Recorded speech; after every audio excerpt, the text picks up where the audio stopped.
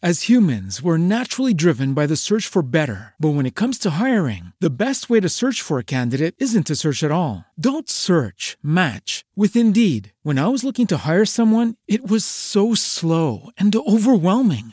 I wish I had used Indeed. If you need to hire, you need Indeed. Indeed is your matching and hiring platform with over 350 million global monthly visitors, according to Indeed data, and a matching engine that helps you find quality candidates fast. Ditch the busy work. Use Indeed for scheduling, screening, and messaging so you can connect with candidates faster. And Indeed doesn't just help you hire faster. 93% of employers agree Indeed delivers the highest quality matches compared to other job sites, according to a recent Indeed survey. And listeners of this show will get a $75 sponsored job credit to get your jobs more visibility at Indeed.com/podcast. That's Indeed.com/podcast. Terms and conditions apply. No, I'm too provocative. Like, it's too much. too much. I like get outcasted.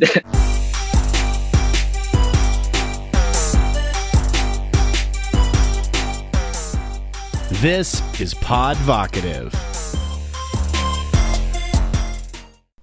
And action. Welcome to week 4.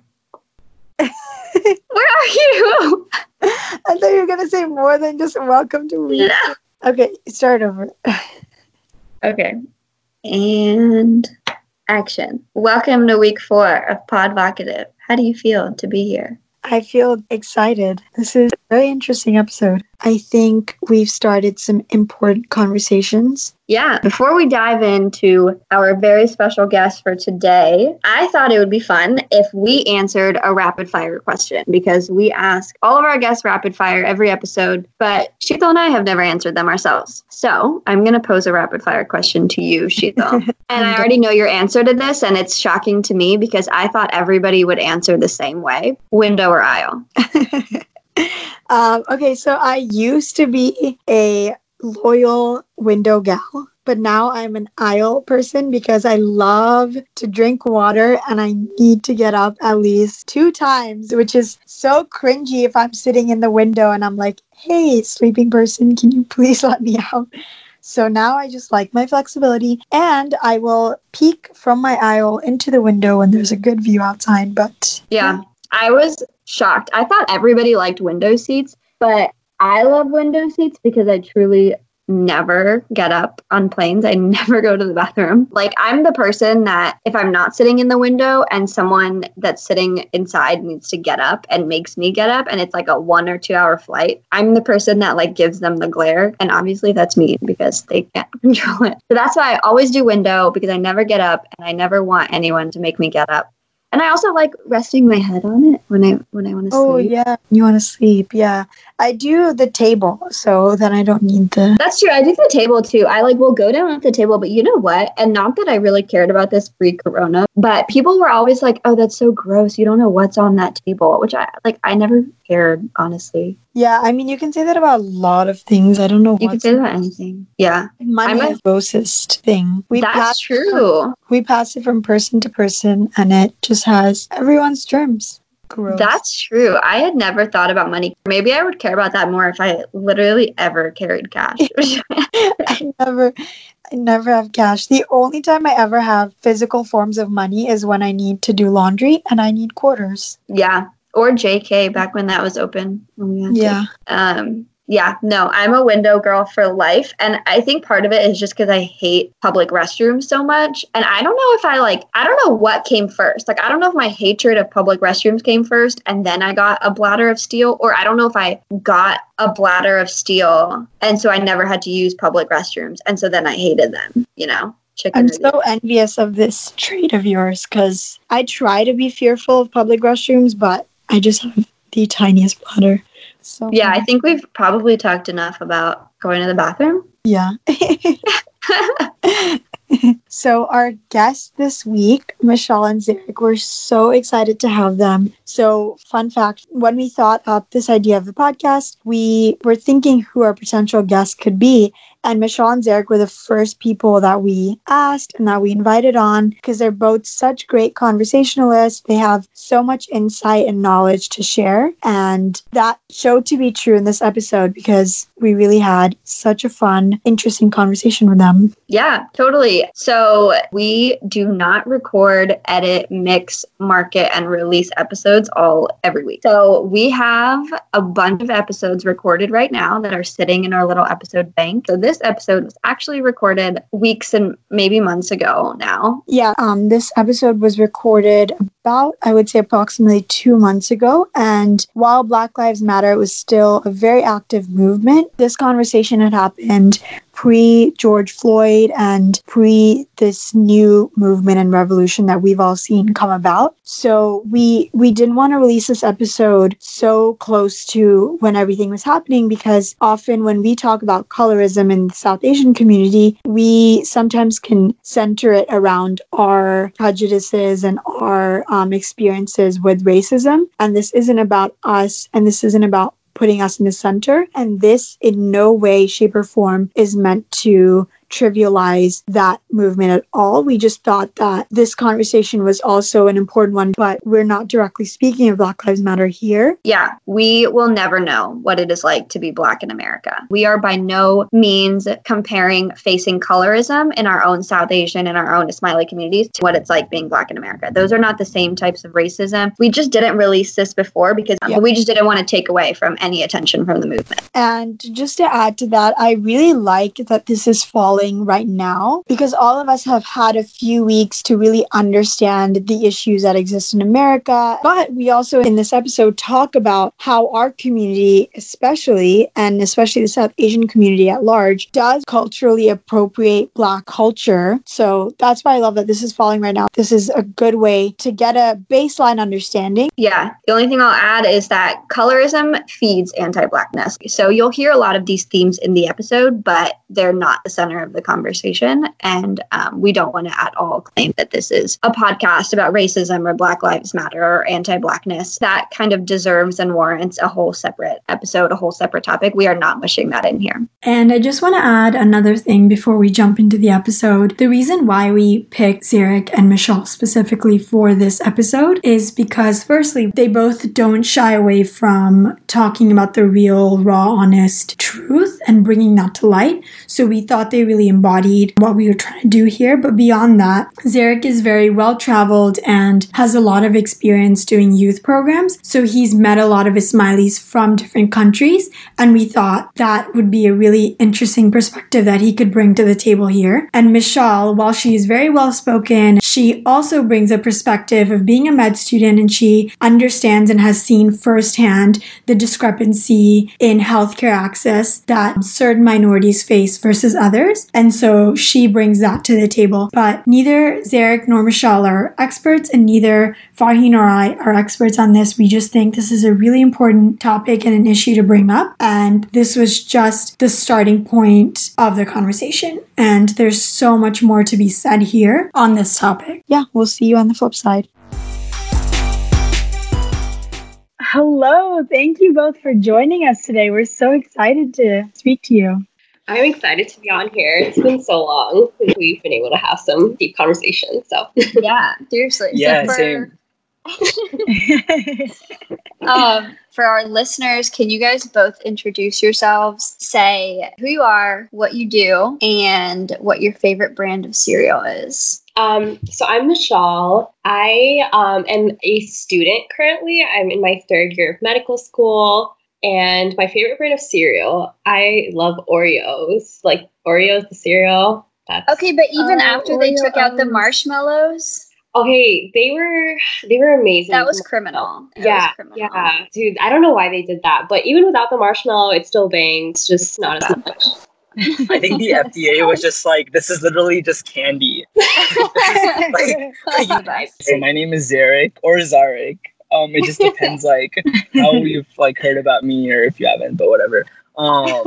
So it's a very complicated identity issue. Like No, I have the same issue, dude. I have the same Yeah. issue. basically it's Zarek, but like I just usually introduce myself as Zarek. But yeah. Anyways, I'm originally from Dallas. I currently am working on startups and like youth development and stuff like that regarding like Seba and Jamaat Khana and then my favorite cereal. I guess I have to go with Honey Bunch Oats just because I've been eating that a lot and it's so good.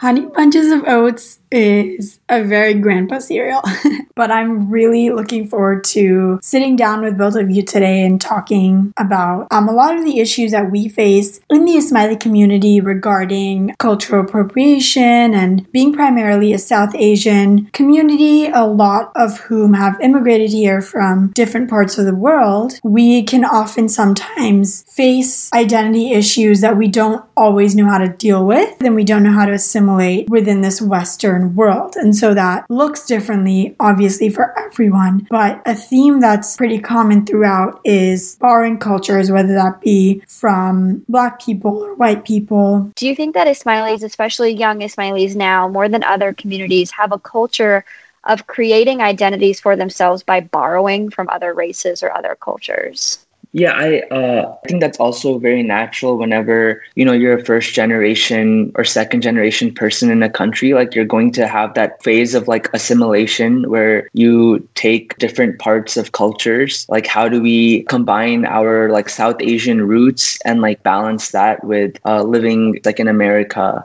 and the sort of cultural norms and social norms that come with that? Yeah, I think being an immigrant and trying to figure out who you are and form your own identity pushes a lot of Ismailis, especially young Ismailis, onto the border of what you were calling like borrowing from other races and other cultures. Yeah. To the point where I think it's almost like cultural appropriation and we don't necessarily realize it. It's often, that we see young like South Asian kids speaking in like what's called like a black accent or kind of like it's easy for like non-Black people of color to say the N-word when that's really like not their place, not their culture. And the issue especially is when we participate in like not only like cultural appropriation, but also in the same breath anti-Blackness. And I think young Ismailis need to be very conscious of that. Of too often, like we have very internal anti-Blackness that runs amongst non-Black people of color, and at the same time they still borrow from Black cultures. And I think that's something that we need to be very conscious of participating in cultural appreciation as opposed to cultural appropriation and attacking anti-Black sentiments within ourselves and in our Black communities. And I think young Ismailis who are trying to find their own identities sometimes do kind of cross the line into cultural appropriation and don't necessarily do a great job at identifying anti-Blackness in their own families, in their own friend groups, in their own communities, and internalize anti-Blackness as well. I think you brought up a great point of appreciation versus appropriation. Can you touch on an example of where that can be a thin line and where one is okay and one is not okay? Yeah, absolutely. I think so. Cultural appropriation is basically taking someone else's culture and making it your own or claiming it as if you kind of like found it. Example is growing up, like eating Indian food was called smelly by all the white kids. Like we might have been embarrassed to kind of like wear our own dress when we were younger, like show off desi clothes to our friends. But now you see Kendall Jenner wearing a kurta and all of a sudden she's on every single magazine cover, on every single website, and she's being labeled as fashion forward and like authentic. So it's kind of that idea where we take someone else's culture and we kind of take very unique, historical, important parts of other people's culture and we make it our own, whether it's for making a fashion statement or like trying to use it as a way to advance ourselves in how people see us as unique. So I think that's an example of appropriation. So cultural appreciation has to kind of do with more taking a backseat. If you listen to rap or hip hop, like supporting Black artists without necessarily kind of engaging in, saying things like the N-word, because that's not our place as non-Black color. That's not our place to do that. To not like take their culture and make it our own, but definitely know those boundaries of, you know, I support you all. I like support your music. I support what you guys are doing with your own culture. And also being a good ally for other communities where you do appreciate their culture, definitely advocating for those communities as well. And never taking leadership positions away from those communities, but taking a part in being a good ally. So taking part in like Black Lives Matter movements, playing a supporting role in those movements, especially when you're taking part in cultural appreciation. I think that's very important. I want to give some background here. So when I was growing up, anytime there's like an occasion in Ghana and I'd put on mehndi, which is henna, my classmates were like, what is that? Is that marker? Did you draw on yourself? Like whatever, right? And I remember feeling super embarrassed. You know, the world that we live in, nothing is really legitimized until a white person does it, at least in this country. And so if back then, you know, Selena Gomez had been wearing henna at that time and all of my classmates had seen it, they would have known that when I came to school that day with henna on, that's what it was. And they probably would have had a very different reaction. So like part of me is like, okay, this is cultural appropriation and like they're taking this one little part of our culture and that's kind of uncool. But at the same time, I'm like, if this had happened, if white people had started appropriating brown culture when I was younger, I know my experiences would have been different and I probably would have felt more accepted. So at the same time, I kind of see this positive to cultural appropriation in that if these celebrities start doing it and these like white people get exposed to something that they otherwise wouldn't have, that might make them more accepting of when an actual brown person does it. Does that make sense? Yeah. I think like the inherent issue is what you said, that something's not validated until a white person does it. And I think like the biggest issue that we need to kind of fix at the root. Like it shouldn't be like Selena Gomez like coming in with henna or mehndi and people now validating it. It should be, we should have like enough good Desi representation where it's a Desi person who wears it and white people still see it as valid or see it as unique. See the true context of it in someone else's culture as opposed to what they see as like fashion. Because I think it dilutes the culture too a lot. And I think Beyonce did a good job at this. I think she went to Japan and participated in the culture. She wore a kimono, but she wore it in a very respectful way that allowed like the Japanese folks there to kind of lead the practices and lead the tradition. And if you're taking a part in someone else's culture, you should be doing it as a guest, not as the owner of that culture. And I think that's the issue. When white people do it, they do it as if they own that culture, as if it's their own. I think Michelle just hit it like right on target. My sister, she's like very good at like dealing with that sort of stuff. Growing up, I was so insecure about like my like South Asian roots, like Bollywood movies, and like tried to, you know, distance myself from all of that stuff. Whereas like she was like so good at like dealing with it to the point where like, you know, like, yeah, like she did the basic stuff, like start like a South Asian club and all of that stuff. But like she even wore like, and I thought this was hilarious, she wore a white sari to her graduation. I like, love that. That's awesome. Like, she straight up like on stage. And it was such a like Kabhi Khushi Kabhi Gums like moment. Like, I'm just sitting there. And, that's awesome. Was she always like that, or did that start as she like got older and started to appreciate things more? Yeah, that's a good question. I think she's always been like very like headstrong and very like comfortable in like who she is, especially when it comes to her being a South Asian American. She also has a very strong affinity to like South Asian culture. She like loves everything about it, the food, movies especially. That's like something she's really passionate about.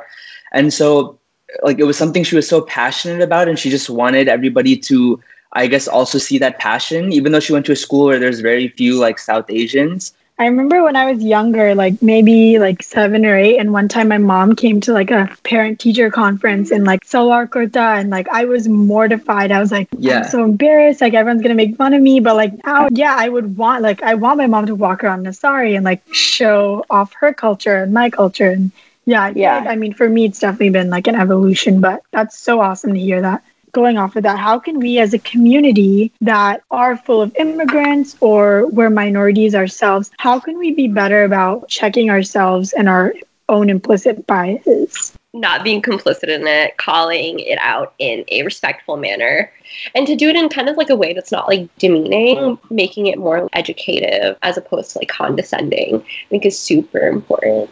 I think that's probably like the best first steps to address these implicit biases, because if we keep letting them slide, it's just going to keep like, going on and on. And if you do talk to your parents about it in like a respectful way, they could be like receptive to it. And I don't know, you might radicalize your parents and it'll all turn out great.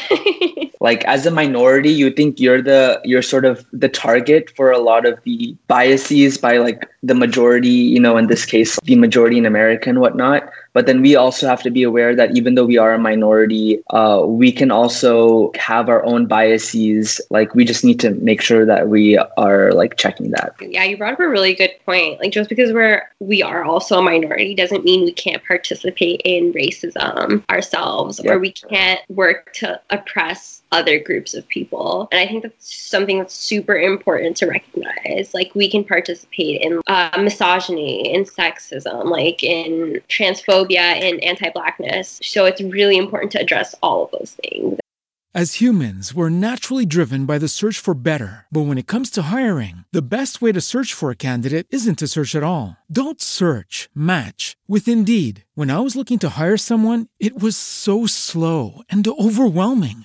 I wish I had used Indeed. If you need to hire, you need Indeed. Indeed is your matching and hiring platform with over 350 million global monthly visitors, according to Indeed data, and a matching engine that helps you find quality candidates fast. Ditch the busy work. Use Indeed for scheduling, screening, and messaging so you can connect with candidates faster. And Indeed doesn't just help you hire faster. 93% of employers agree Indeed delivers the highest quality matches compared to other job sites, according to a recent Indeed survey. And listeners of this show will get a $75 sponsored job credit to get your jobs more visibility at Indeed.com/podcast. That's Indeed.com/podcast. Terms and conditions apply. And to know that even though we are minorities, that doesn't immune us from being oppressive and participating in white supremacist structures. And I think my ability to like educate someone is like limited, and sometimes it's just not my place to do that.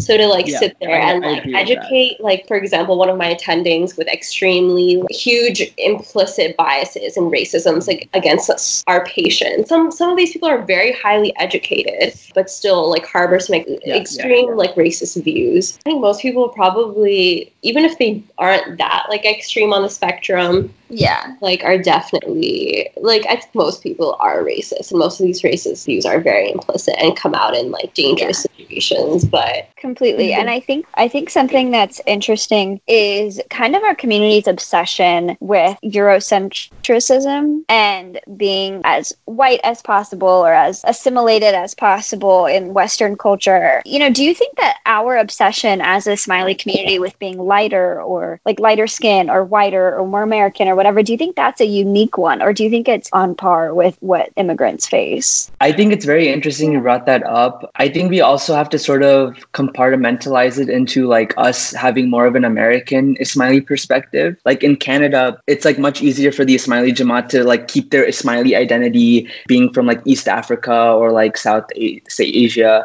Because like the society there is a lot more accepting of like that sort of thing, and like the community is bigger and they have like a lot more influence.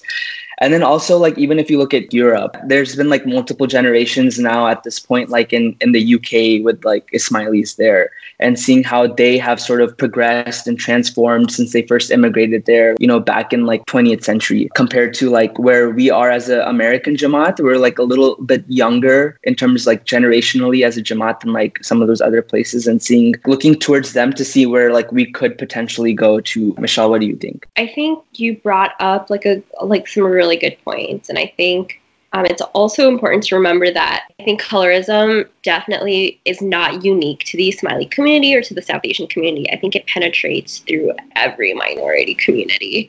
I think there's a lot of like internalized colorism where we equate proximity to whiteness with value. The more light-skinned you are, the more worthy you are of love, of success, of money. And we tie someone's value to the color of their skin. And I think that's a penetrating theme through not only the South Asian community, community, but other minority communities as well. And proximity to like Eurocentric or having Eurocentric features, I think gives you a certain amount of privilege where you're seen as being superior to those who lack Eurocentric features. And I think like that's super unfortunate because like it brings up these issues where we'll see a multidimensional, intelligent, compassionate woman and we immediately reduce her down to her physical appearance. And I think too often colorism and this focus on Eurocentric features does that, where we place someone's value on their physical appearance. And it's almost like I feel like objectifying and dehumanizing in a way to do that. And it's so common in so many communities. And it's such an issue that we need to address. And we need to kind of like really attack because we see it so often in especially South Asian communities. We see the Fair and Lovely commercials in every single like Bollywood movie, in these Bollywood like shows. They bring in like light-skinned, almost white women and men, and we are constantly fed this image that like white is beautiful and dark is ugly. I actually saw a picture of an kids Indian book where it brought pictures of like a rock is hard and cotton is soft. And then it showed a picture of like a light-skinned little girl and it said beautiful. And then a dark-skinned little girl and it said ugly. It's ridiculous. Like it's horrible and it's terrifying. And we've been fed colorism and anti-Blackness since like before we could even speak. And we've been reduced down to our physical appearances for our whole lives. And it really makes us feel like our value is in our physical appearance and that we should strive to be beautiful and that we should strive to be desirable and we should strive for marriage as opposed to, you know, all the other amazing things and qualities that we have are just kind of like ignored. And I think colorism is rooted in anti-Blackness, and colorism is very harmful and anti-Blackness is very harmful to all of us. And it definitely affects people differently depending on their skin color, and it gives people like different privileges, and it creates a hierarchy, and it creates like a sense of superiority for people who are lighter skinned, you know, and it's super harmful, and it's something we need to address, and it's something that we need to make sure that, you know, little girls and boys don't grow up thinking that they're ugly because they're darker skinned and that they are worthy of less because they have darker skin, and that they're not worthy of love, they're not worthy of success, that they're not intelligent because of the color of their skin. And it's harmful in so many different ways, not just like physical appearance. And I think we need to address all of these issues because it's not just, oh, you're ugly or you're pretty. Yeah, no, I mean, totally. Like, I know growing up with, like, especially the babies, like, people are always like, oh, the baby's so gorgeous, whatever. Like, people are really excited when your baby or your small child is light skinned. And I think that's something that people, like, hope for when they're having kids. And I think it does give people kind of a superiority complex, especially in this community. Yeah, I've never thought of it as unspoken privilege, which I think that's, like, such a great point. And I feel like it's not talked about enough. And so how do we like address that and start talking about that and change that for at least the next generation? Yeah, you know, okay, this is like an interesting thing though. Like in Europe, particularly like countries like Portugal, the Jamaat is very progressive, and that's also tied to like how progressive the society there is. And so one thing I've noticed, like meeting a lot of people from like Portugal, for instance, they're very comfortable with like being darker, and they actually like think of it as kind of like a good thing. Like they like to go out and get tanner. People in Europe are like very like open, like especially like women, and like they don't care as much about like having to like wax, you know, like body hair or whatever. And so I think it's also like driven by like the society we live in too. Younger parents naming their kids like, you know, more white names and stuff like that. It's sort of just like, yeah, we need to like address it, and we need to find ways to like have that change and make that progressive push, because it's like an advancement for our community and for society at large to get away from this like concept and notion of like colorism. But it's also like we're sort of stuck, right? Because this is what society expects. This is the society we live in. Like when you have a non-white name, it's like better to change your name on your resume a lot of times too, right? Like, and it's just sort of like the society we live in. And you like brought up a really good point where we need to kind of work on like decolonialization of our society, and that'll help us with our like issues with colorism and implicit biases. We don't really live in a post-colonial society, and once we move past that and like America is so backward sometimes. Like we just, with outright racism and prejudice, we really haven't progressed that far. The civil rights movement was just in the 60s. Segregation just ended like in the 60s. That wasn't a long time ago. And we're not living in a society that has progressed past racism, past colonialism. And I think you're right. Like those themes still penetrate very deeply in the society we live in, and therefore like affect us and our community and how we see ourselves and how we structure our identities to fit into this society that's filled with racism. And we're still so like impacted by like colonial themes. It hadn't really struck me how recent the civil rights movement was until I was sitting on a plane last year and I was wearing a Duke hat. So somebody else who went to Duke came up to me and started talking to me. And he said when he went there, it was still segregated. And I was like, are you serious? Like this person that I'm talking to literally went to my college and it was an all white college when he was there. And people want to act like racism is an issue of the past. Like, no. No. It's not. God. And the worst thing I've been seeing recently is like random TikToks of traditionally non-oppressed groups just victimizing themselves to oppression. Yeah, I feel like it's more just sort of like that sort of self-awareness that's lacking. And it's sort of like that concept of, you know, when you're feeling like a toothache, there could be like people dying halfway across the world, but in that moment, your toothache is like the worst thing ever, you know? And that's a little bit of an exaggerated like example, but that's sort of like how people just are. I think also there's certain groups of people, certain groups of white people who see like minority right as their own oppression. I don't know if that makes sense. Like, yeah, absolutely. And I think that's where like the whole all lives matter kind of strikes from, right? It's like, yes, all lives matter, but you don't have to bring it up when we're specifically talking about Black lives. And all lives don't matter until Black lives matter. So conservatives are actually very good at marketing and coming up with terms like that just completely undermine the movement. Like they do that with like gun control. They do that with like abortion. Like when you think of the word pro-life and you don't know anything about that, you immediately think like, oh yeah, I'm for life, you know? Like, and it's like, that's I'm not anti-life. And they're just so devious and like good at like coming up with these marketing terms. Yeah. That's really annoying. That's true. But that's such a good point. That's a good idea. It's like gaslighting almost, I feel like. Yeah. So gaslighting. Michelle, do you want to give a quick definition of gaslighting? Because I feel like I only just learned like a month ago what that means. Yes. Oh my gosh.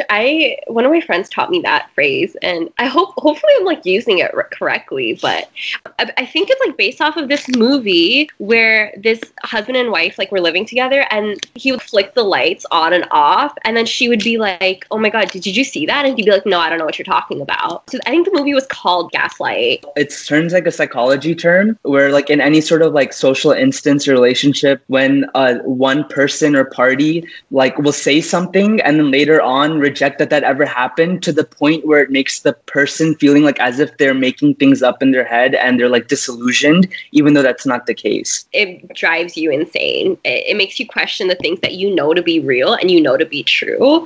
It's like a very specific like psychological manipulation tactic that people use. Yeah. It's nice to like know that's a thing, that it exists, so that hopefully like when it happens to you, it's like, okay, I'm being, gaslighted. I'm not crazy. Yeah, no, completely. And I think that happens a lot in minority communities. To go back to what we were talking about, like I had conversations with people where I talk about things that were microaggressions or things that made me feel lesser than, and the response has sometimes been like, I've heard that too, and that's not what they meant toward me, so it's not what they meant toward you. Like, and you are kind of made to believe like, okay, so am I reading it wrong? That is a very specific form of manipulation. Especially gaslighting is done a lot to like women of color too, especially in cases of like sexual assault and I don't know, really like gross circumstances. It's horrible. Yeah, I mean, we see these like men in power gaslighting anyone that comes out against them all the time. Absolutely. And like even the problems that men have are caused by like patriarchy. A lot of those issues, like even patriarchy negatively affects men and women, even though they are definitely benefiting way more than women from patriarchy. Do you think there's This is a good point, like question. Do you think there's any like countries where like societally it's like more of a matriarchy in the world right now? Actually, I like was in this session where someone from like one of like the Native American tribes came in and was talking to us about how tribes were structured back in the day before like the white people came in and basically tried to completely erase Native people and their identities. So apparently, like a lot of Native tribes were very like matriarchal, but he was like talking about how in these tribes back in the day, they were very matriarchal in that like women like basically ran the society or ran the tribe, and they would live in these large houses, and if the man messed up, like the man was out. Also, like the chief of the tribe was elected and nominated by the women of the tribe. Make things equal, they would elect a chief, so he was a representative of kind of like the men in that tribe, but he answered to all of the women. But I also thought it was so cool how like even in a matriarchal society, women work to make things equitable. I thought at that point it wasn't about oppression, it was about, hey, how can we all function together well? Versus like when men are in charge, it's about keeping women out. Yeah. We're still like all off script, right? Like we're just like talking for fun. I feel like now at this point, like everything we talk about, like I just want to like keep talking about this stuff, so I can't like tell. Like we're like good. That's the point. But we're gonna probably have to make you stop talking only because I'm very hungry. So I'm gonna go. But thank you guys again for doing this. I think this was a really good conversation. I'm excited for this episode for sure. We touched on very important, relevant issues in our community specifically. So I know I learned a ton whenever I talked about Steve. The rapid fire round, really quick. If you had to go back 400 years in time, how would you convince them that you're from the future? Show them my iPhone. Yeah. What is the weirdest thing that you do in the morning? I don't get out of bed until an hour later. I watch TikTok videos. What's something you should do but you probably won't get around to? Working out. Next question. I don't know. What is your go-to order at your favorite restaurant? Taco Bell, that combo. Yeah, I was Taco Bell, chicken quesadilla, beefy nacho griller. What would you do on Mars for fun? Nothing. You're stuck inside like all the time. I would do some anti-gravity flips because I've never been able to do it back. What is something you notice immediately in others? Their eyebrows. I don't know. If you were famous, what would you be famous for? Bad tweet. I think I would wait, let me answer the question. What's a flaw that's out of your control? Oh, never mind. You need to be faster when you're bad at this. Okay, what's the next question? What's a flaw that's out of your control? I can't think at night. At what age did you learn the most about yourself? I always learn about myself every day. Same. Yeah, that's a good What answer. TV sitcom family would you be a part of? Fresh Prince of Bel-Air. Oh, I like that. I'd be like the Indian kid in the family. Just I don't know. say the Breaking Bad family. I don't know. Breaking Bad. Wait, we did not do this right. Is that time for me? Yeah, it's that was 12 questions. Y'all ran out of time a long time ago, though. Thank you guys so much for listening. We hope you gained something out of that. And now we, as always, are going to jump into our listener segment, which we had so much fun with this week because so many of you sent in your stories, and it's crazy and not surprising, but crazy how rampant colorism is in our community. And we all knew this, but reading all of your stories, I think, just sort of reaffirmed it. Yeah, I thought every single response that came in was so relatable. And if I hadn't personally experienced it, I knew either a friend or someone close to me had experienced it. And it's just insane to think about how subconsciously we all have this bias and no one talks about it or really recognizes it as an issue. And I know our generation now is starting to, but I think we can start reading some of the stories. The first one was someone said, people joked that I was adopted because I was darker than the rest of my family. Crazy. One girl said, I was told I was a less prettier version of one of my light-skinned friends. Someone else said, which I really related to because I experienced this in high school too.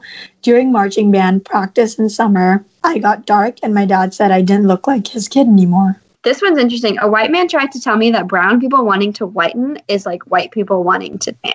And then someone said, ever since I was a child, they called me Galu, which if you don't know what that term means, it's basically a direct translation in Hindi/Urdu for the color black.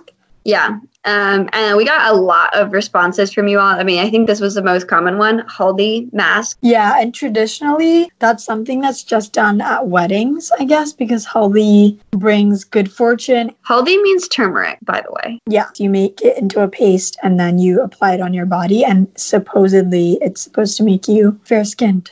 And then something that I had personally never thought about, but someone brought this up and I thought it was very important to share. He said, I have albinism, so I look white to everyone. Sometimes this is a good thing. Sometimes it isn't. I had to be on a work trip during Khashali a few years back and went to Kane in the city. I was visiting with a friend who lived in said city.